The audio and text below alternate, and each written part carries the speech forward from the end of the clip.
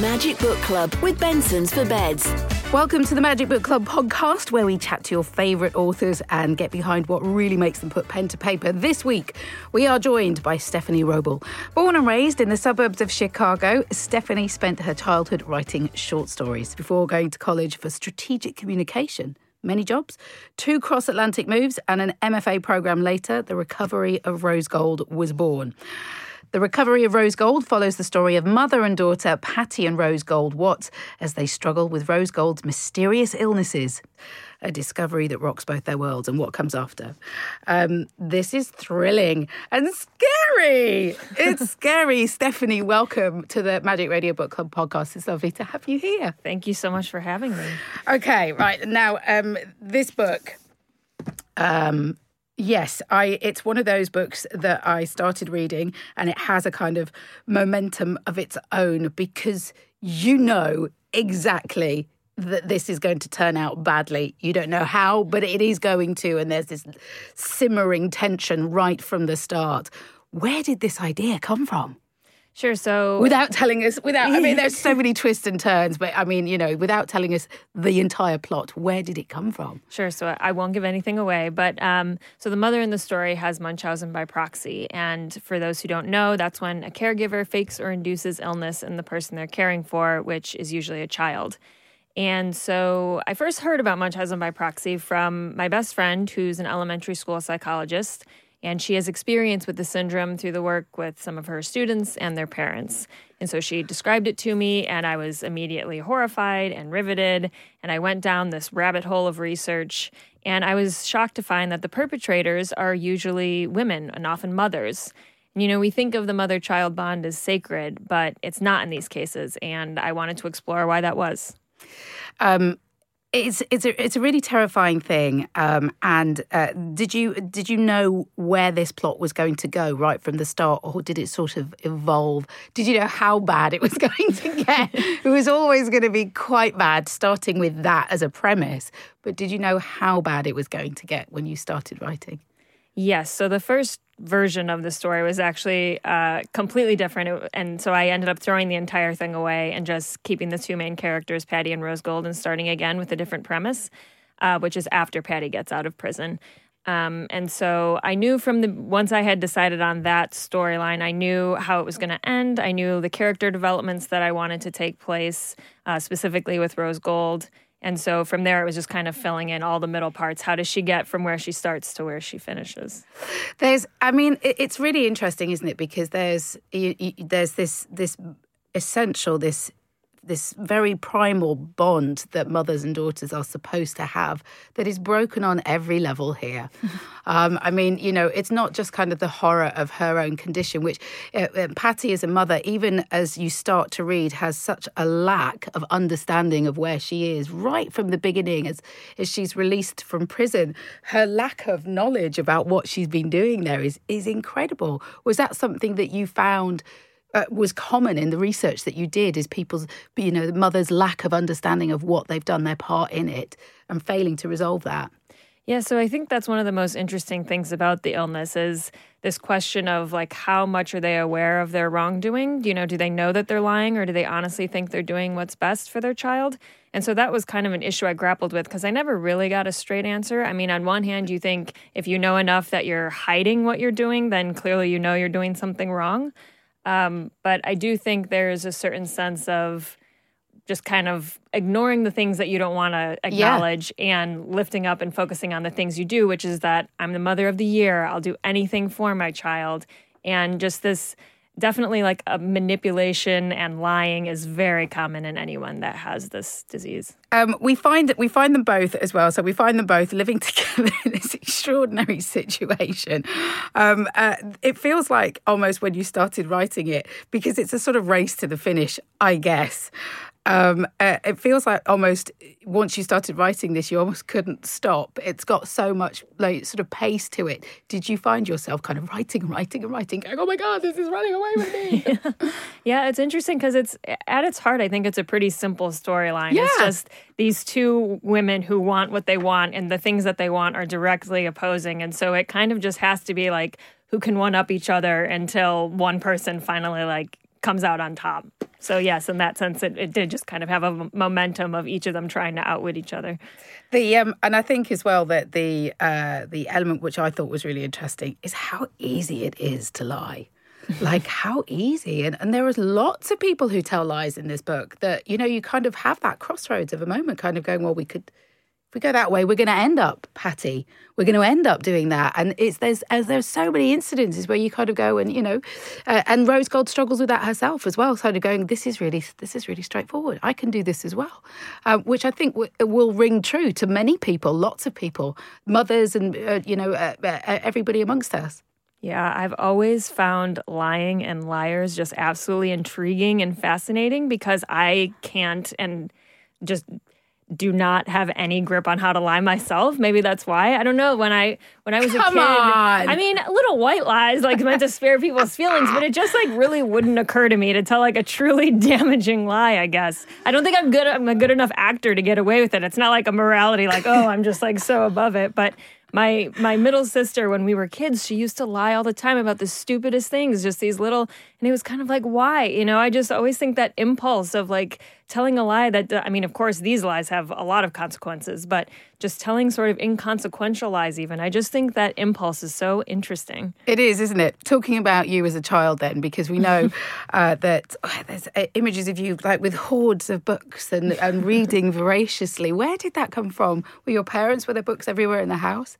I don't really know where it came from. I mean, my parents certainly always made a lot of books available. I wouldn't say we didn't have like bookshelves overflowing, but they were always really encouraging about going to the library. And, there was this reading program in school that was called Accelerated Reading. And they were always really encouraging, like, see if you can break the record. It was not just get your 25 points, but like, see if you can get like more points than anybody else. And actually ended up doing that. And so I think, I don't know, like reading for me has just always, for as long as I can remember, I've just always loved it. It wasn't something my parents had to push me into. It was just, I don't know. And did they have to snap you out of it? Sometimes they have to go, Stephanie, whose character, who are you playing with this afternoon?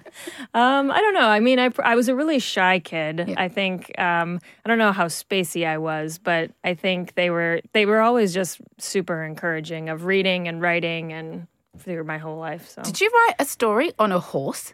Yes, I went through a serious horse phase when I was like 9 or 10. I mean, a really serious horse phase. I had like, for one Christmas, I got, like the light plate switch. Like it had a horse painted on it. I had a horse calendar. Like it was very severe. But anyway, so I wrote this story that was like 100 pages, double spaced. So like for 9, that's kind of long. That's impressive. Now, from what I remember of the book, I haven't read it in a long time, but it was mostly like how I would organize the different horses in their stalls because I'm also very type A and organized. So I'm not going to say it was a page turner, but my parents, in a real show of faith and confidence, did actually send it out to a few agents. And so, yeah, even I know at 9, it's so adorable. Of course, everyone was probably like, nice try. Very, they sent, nice rejections, I'm sure, but it wasn't obviously of any quality. Oh my gosh, that's hilarious. I love the ambition. You've got to, as a parent, you have to support that, haven't you? So this obviously, regardless of what you sort of meandered through your sort of teenage years and early 20s, you were going to come back to creative writing at some point. And Emerson College in Boston was where you ended up. How was that? Yeah, so that was amazing. I mean, that was how this book came to be. So it was really during a period of unemployment that I was, I decided to give novel writing a try and to apply to MFA programs. Before that, I just kind of thought, nobody makes a living as a novelist, or very few people do. It didn't seem very practical. And so during this period, I just kind of felt like, well, I have nothing to lose at this point. And so I went to Emerson, and I went in with the goal of, I want to come out of this with a finished novel. And Rose Gold was my thesis. So I was like, if nothing else, I'll get my graduate degree. And then on the advice of a few professors, they said, I think you should send it to some agents. And so I did that, and then signed with my agent, and then she took it out. What was it about the course then, do you think, that sort of sparked, that kind of focused your attention on producing such a quality piece of work? What was it about the teaching? Was it something that ignited your imagination on the course? How did they draw that out of you? I think it was a few things. One was internally just giving myself permission to take it seriously. Everyone else around me was taking their writing seriously. And that was the first time that it wasn't just something I was doing before work or just it didn't feel frivolous. And the other thing was I had a professor who became my mentor of sorts. And she really shepherded me through from the time she read my application. She met me before I committed to the program. And then she was also my thesis advisor. So really, she helped me write the entire book, from chapter 3 on. She was there reading and giving me feedback and all the way through to the end. So it's really thanks to her that this came to be what it is. It's interesting. I think it's interesting talking to a lot of female authors, especially female authors at a certain point in their career. Having that moment where you're allowed to take it seriously is a really significant moment, and being given the time and the space from looking after everybody else, whether that's a husband or kids or parents or whatever, is being able to do that. It's quite significant. It's quite common. It's quite a common reaction, actually. So the characters, Rose Gold and Patty, you're at Emerson in Boston. Can you do that? Can you do that? Do it. I can't. I'm not going to try. Do it. Do I sound like a Boston? No, you don't. Park the car and have a yard. It's like reinforcing terrible stereotypes. Terrible stereotypes. It's literally in Great Britain, but if anyone's even 200 miles from a Boston accent, we're oh my God. The characters, I know that you were that your a colleague had experience, a friend had experience of this. How fully formed were the characters when they came to you, though? You said that she'd spoken to you about experience of Munchausen's by proxy beforehand. Were they characters that came out over a certain time, or were either of them very confident in your mind at the start? No. So at the start, the cases that she saw were, thank God, much milder. It was more parents wanting their kids to be tested for different mental health issues that they didn't need to be, that they didn't actually have. But as far as my characters, I would say what I first did was built a general profile by researching real life cases and saying, okay, the characters have to have these, and these traits. And then from there, kind of fleshing out. Okay. I think Patty came much quicker. I don't know what that says about me, but, her voice and sort of brassiness just came pretty quickly. I think it's closer to my natural writing voice. But Rose Gold took a while, the character development and the voice, because, she doesn't have the same pop culture references and colloquialisms and stuff that we do when we've grown up around other people. She's been isolated her whole life. So that definitely took a lot more practice. She's so brutal, Patty is. She's so brutal. And, just some of the phrases that she uses, to describe Rose Gold's figure when she's really skinny and when it's just so aggressive and brutal. It takes some reading. It left me with chills. It really did. Do you like the genre of, I'm going to loosely say horror and thrillers, but have you enjoyed that in the past, reading those kind of books and in that genre? Yes, so I'm especially psychological thrillers or suspense. I think whodunits more than whodunits. I love a good whodunit too, but I've just always been really fascinated with why we do what we do, human motivation, behavior, etc. Obviously, there's the Gone Girl comparison, which gotta be nice. That's gotta be nice, right? Yes, but it's also so intimidating because I feel like anytime a book gets compared to Gone Girl, everyone goes, this is not the next Gone Girl, whatever. But yes, it's very flattering. Okay, you're listening to the Magic Book Club podcast. We're going to go behind the cover and ask the important questions and talk more with Stephanie after this. Okay, now listen, I think it will be really interesting as well because you strike me as an organised writer. Correct. To say the least. I'm quite scared of Stephanie. So what happens when you sit down to write then? Where are you? What do you have to prepare your environment? Or are you I can write on the train. If I got 5 minutes here, I can grab 5 minutes here. So my ideal writing surroundings would be at home, it's quiet, and if I can grab 3 or 4 hours, I like to work in long stretches better because it just takes a while to get into the world. And so to be doing it in 10-minute snatches for me is, I could if I had to, but I just prefer a quiet, non-distracting environment. Do you sit at a desk? What's out of your window?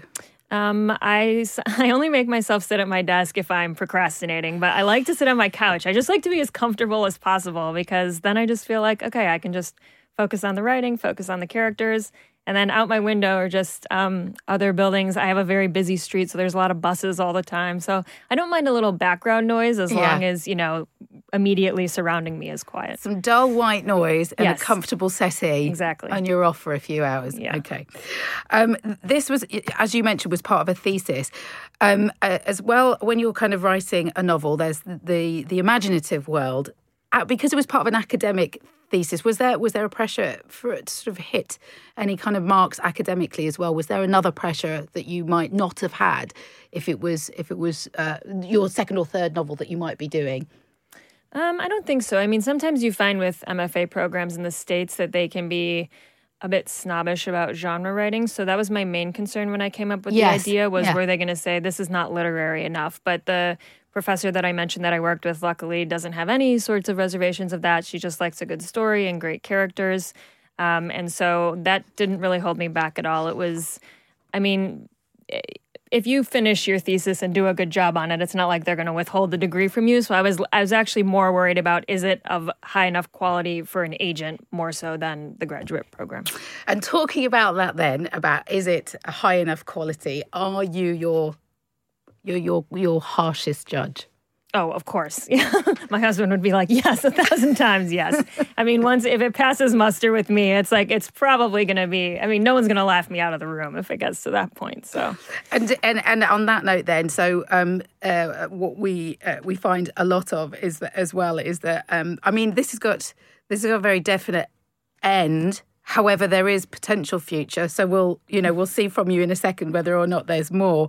But do you easily give this away, or did the publishers, the agents, they have to grapple with you going, Stephanie, put it down. It's finished, girl. It's great. Leave it. And you're like, no, final edit. I don't think so. So it's kind of, I guess I fall in the middle. So on one hand, yes, the tendency to want to make it perfect, even though that's not possible, is always there. But then on the other hand, I also find the longer I work on a project, the less excited I am by it. So there is this sort of sense for me of like trying to get it done and trying to work on it as much as I can, as quickly as I can, because once you don't feel excited about it anymore, I think that shows on the page. And so by the time Rose Gold was with my editors and we had gone through a couple rounds, once you especially start getting to, copy edits or proofreading, you're just like, I don't want to see this anymore. I never want to read this again. I could quite happily imagine a time when you don't want Patty or Rose Gold around. I really can. We've had enough. We can take no more. Is it, as a family, did you say, I mean, this is your first book? Mm-hmm. I mean, that was a huge sense of achievement. You must have been so pleased. Was there a family dinner out? Was there some champagne had? Oh, there's plenty of champagne has been had, plenty of dinners out. Yes, it was definitely a huge surprise. I was just hoping, that some agent would want to take it on. Maybe one publishing deal would be fantastic. So to get this kind of reception has been literally unbelievable. It's happened and it's real and it's fantastic. And I've had a fantastic time reading it. I mean, you write in a very cinematic way as well. I can hear the soundtrack to some of. I mean, how would you feel about this being made into a movie? It would have to be a 15. Yeah. I mean, I'm really interested in adapting it myself and in screenwriting. So I think good for you is the correct answer. Absolutely. Thank you. Who would play Patty?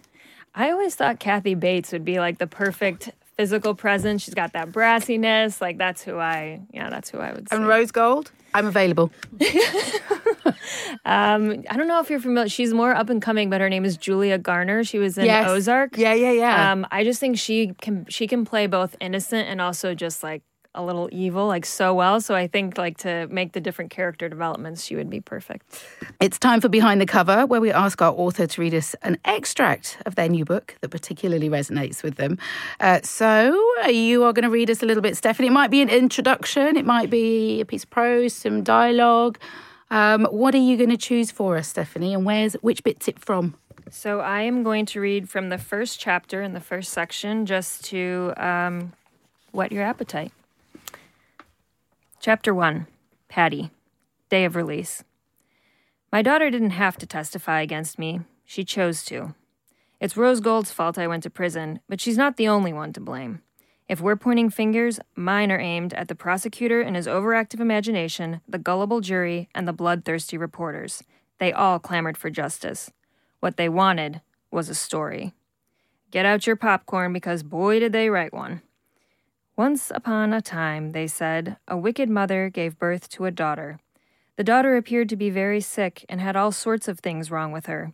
She had a feeding tube, her hair fell out in clumps, and she was so weak she needed a wheelchair to get around. For 18 years, no doctor could figure out what was wrong with her. Then along came 2 police officers to save the daughter. Lo and behold, the girl was perfectly healthy. The evil mother was the sick one. The prosecutor told everyone the mother had been poisoning her daughter for years. It was the mother's fault the girl couldn't stop vomiting, that she suffered from malnutrition. Aggravated child abuse, he called it. The mother had to be punished. After she was arrested, the press swooped in like vultures, eager to capitalize on a family being ripped apart. Their headlines screamed for the blood of poisonous Patty, a 50-something master of manipulation. All the mother's friends fell for the lies. High horses were marched all over the land. Every lawyer, cop, and neighbor was sure they were the girl's savior. They put the mother in prison and threw away the key. Justice was served, and most of them lived happily ever after. The end. But where were the lawyers while the mother was scrubbing the girl's vomit out of the carpet for the 1,000th time? Where were the cops while the mother pored over medical textbooks every night? Where were the neighbors when the little girl cried out for her mother before sunrise? Riddle me this. If I spent almost 2 decades abusing my daughter, why did she offer to pick me up today? It's a good start, isn't it? Okay, so this is really nice. We have got some listener questions. Is that okay? Yes, that's great. This is from Instagram and Facebook. This is from Dee, who says, hey, Stephanie, what kind of research did you do for the book? I'm always getting stuck in Wikipedia wormholes and can imagine how tempting it would be when researching this book. Yes, I love a good Wikipedia wormhole, so I'm guilty of that as well. But I started out by reading articles, and then I read a couple books. There was a memoir called Sickened by Julie Gregory. Julie's mother had Munchausen, and Julie was a survivor of her abuses. That was really helpful to read just to get a firsthand account. I also read a medical textbook on Munchausen and different variations of it. So I just really wanted to immerse myself, especially in the illness. And then, of course, there's all the smaller bits of research that you do, but I think you can do some of that as you go along and see what you need. Beth on Instagram says, sorry, I've got to ask this, lol. Which do you like better, the US or the UK? Clearly you're from the US, but I know that you live permanently in the UK now. Yes, that's such an unfair question. It's ridiculous. I don't know. I can't pick one or the other. One is, they've both become home in different ways, but I really do love living in London. I've been here 4 years now, and it really feels like home just as much as my other home. Have you ever been to the huge library? The British Library? Have you been to the British? Yes, I actually wrote some of the book. Did you? Yeah. It's such a great place, isn't it? It's so beautiful. Yeah, the libraries have been very kind to me. I wrote the first half at the Boston Public Library and the second half at the British Library. I just find it's really motivating and inspiring to be around all these books, and it's nice and quiet there, and you're noticing a pattern. It's nice to, when I'm really like having trouble focusing, to get out of the house and just go to the library and get to work. There's our big up for libraries. We love them. Kathy says, did you always know how you wanted the book to end? Yes. So I think for me, as far as plotting twists go, it's a lot easier if you know where you have to go than if you have to retroactively fit all of your chapters beforehand. Okay. Now, we can't let you go without asking you the important questions. Okay, we're almost at the end of our time with Stephanie today. So the important questions are, question number 1, and we ask this of all our fabulous authors. If you could have written any book in history, what would it be? Yes, this is a big question. It's a huge question. It's a huge question, but I think my answer is Rebecca by Daphne du Maurier. I love that book. It's such a good book. I think just to claim Mrs. Danvers alone would be incredible, the sinister housekeeper, but also, the setting is so foreboding. The eponymous character is not even in the book, but she's so in the book. The twists and turns, I just feel like it's the perfect psychological thriller. What's the house called? Manderley. Mandalay. Yeah, Manderley is amazing. Mandalay. Yeah. You could see it burning in the distance, the glow, couldn't you, Yes. when he comes racing back? Yes. Oh, that's a great book. You know what's really lovely about asking that question as well is that I'm now writing a list of all the books I want to go back and read, which is really cool. Okay. Well, does that inform the second question, which is if you could be any character in a book, who would you be and why? Yeah, so I struggled with this one because I was looking through all my favorite books and typically pretty terrible things happen in them. So I don't think I'd want to be a character in those. So, but I did find, I love this book, Daisy Jones and the Six by Taylor Jenkins Reid. It's about this band and Daisy Jones is the front woman. But I would want to be Karen, who is the keyboardist, because she's super confident and sure of herself. She gets to live a life of like full creative expression, but she's not the face of it. I think being the face would be terrible. So she gets to live this like very fulfilling life, but also just kind of like make her quips in the background. That's it. It's so true, isn't it? So many great heroines or so many great characters just have terrible endings. And, you know, it's like if you can choose, you don't want to do that, do you? Yeah, I mean, Daisy Jones has a drug problem and, you know, so I think I'd skip all of that and just try to be more grounded. And finally, if you could only read one book for the rest of your life, what would it be? So I think I would have to go with a book that I enjoyed but really challenged me so that in future rereadings I could keep learning from it. So I'm thinking The God of Small Things by Arundhati Roy. Amazing. Because I read that book and it's just beautifully written, but I think on future readings I would just continue to pick up more and more from it. Absolutely. Absolutely. Yeah, you would struggle to get tired of that, yes, I think. Exactly. Stephanie, it's lovely to meet you. And like I said before, I feel like we're going to hear lots and lots and lots more from you. Well done with the book. It terrified me to within an inch of my life. I love those characters. It's really good. We wish you all the luck in the future. Thank you so much for having me. You've been listening to the Magic Book Club podcast. Until next time, happy reading. And if you've enjoyed this episode, remember to rate and subscribe.